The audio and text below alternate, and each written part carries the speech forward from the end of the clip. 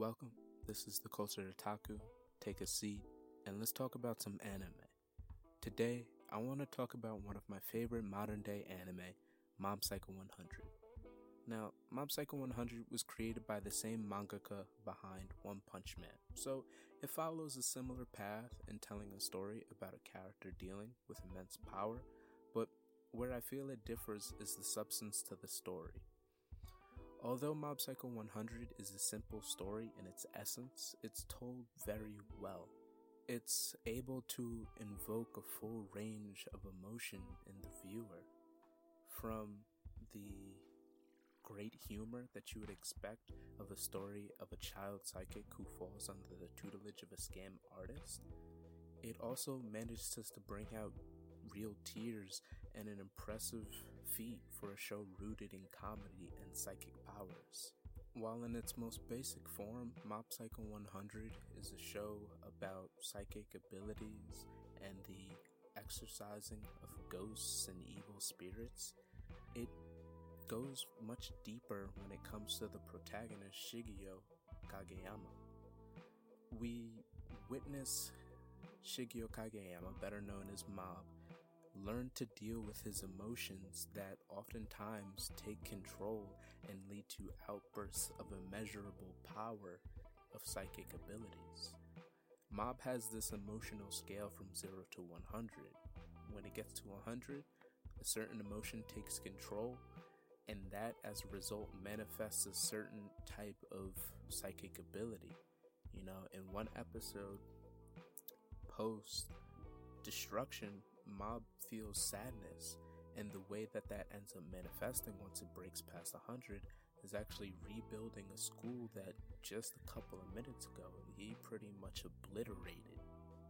Despite having these immeasurable powers, Mob just wants to live a normal life and wants to be able to achieve his own progressive strengths without the use of his powers. He wants to be able to impress a crush that he's had since elementary school without the use of his powers.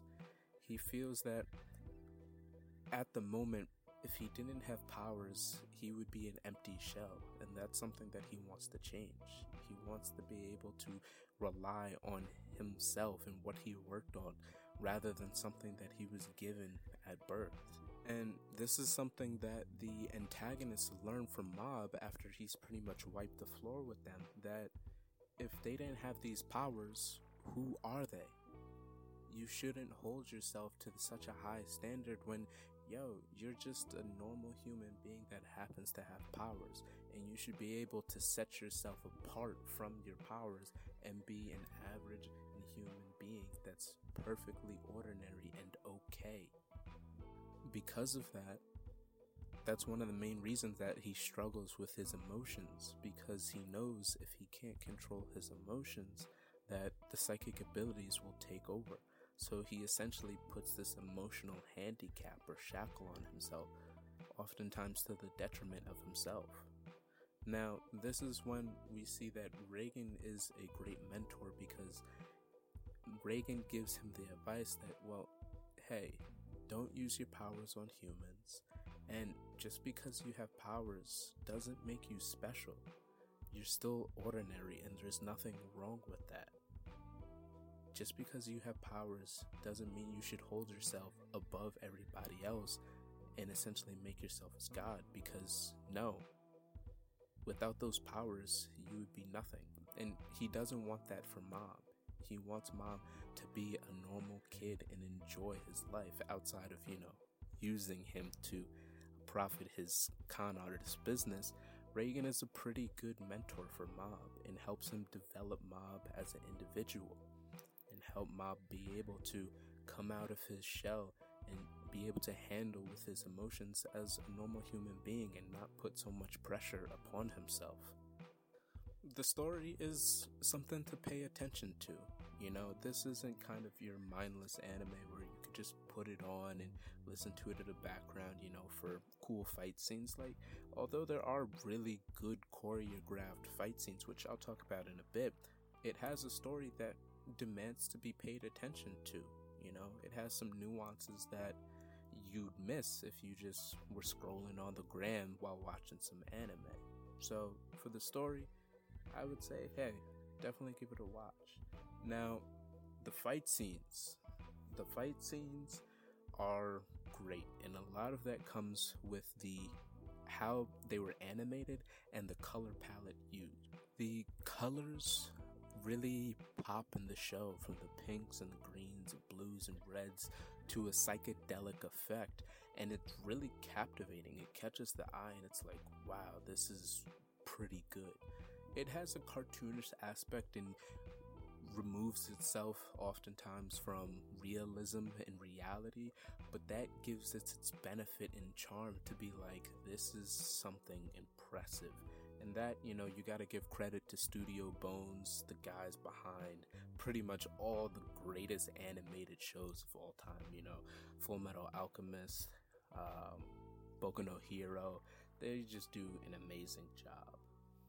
So, from the captivating display of psychic abilities in upside down worlds and flying through the sky teleportations and creations of black holes, the display and variety of psychic powers and fight scenes in Mob Psycho is up there. It's high caliber animation and choreography. Even from the likes of Reagan, who can throw hands despite not having any powers. Yo, Reagan be putting people down straight with his fists. Like, he blurts out some of his fighting techniques as his psychic powers, and it's hysterical. But yo, just straight throwing hands on people, OD. So, although Mob Psycho is simple, it does everything that is simple very well, and that makes an amazing animation, And it's not a lot of episodes. If I'm not mistaken, Mob Psycho 100 is 2 seasons and somewhere around 25 episodes. I highly recommend this watch, and despite this being a shorter episode than usual, that's not a bad sign for Mob Psycho. I would say that that's somewhat of a compliment, I would highly recommend watching Mob Psycho. It's an amazing watch, for the firefight scenes, throwing hands, to the pretty good underlining story if you actually, pay attention throughout the show. Out of 10, I would give the show maybe a 9 out of 10. It does, like I said, everything that's simple extremely well. So I'm gonna just let the music play, and until next time, I'll catch y'all later. This is the Culture Otaku. Peace.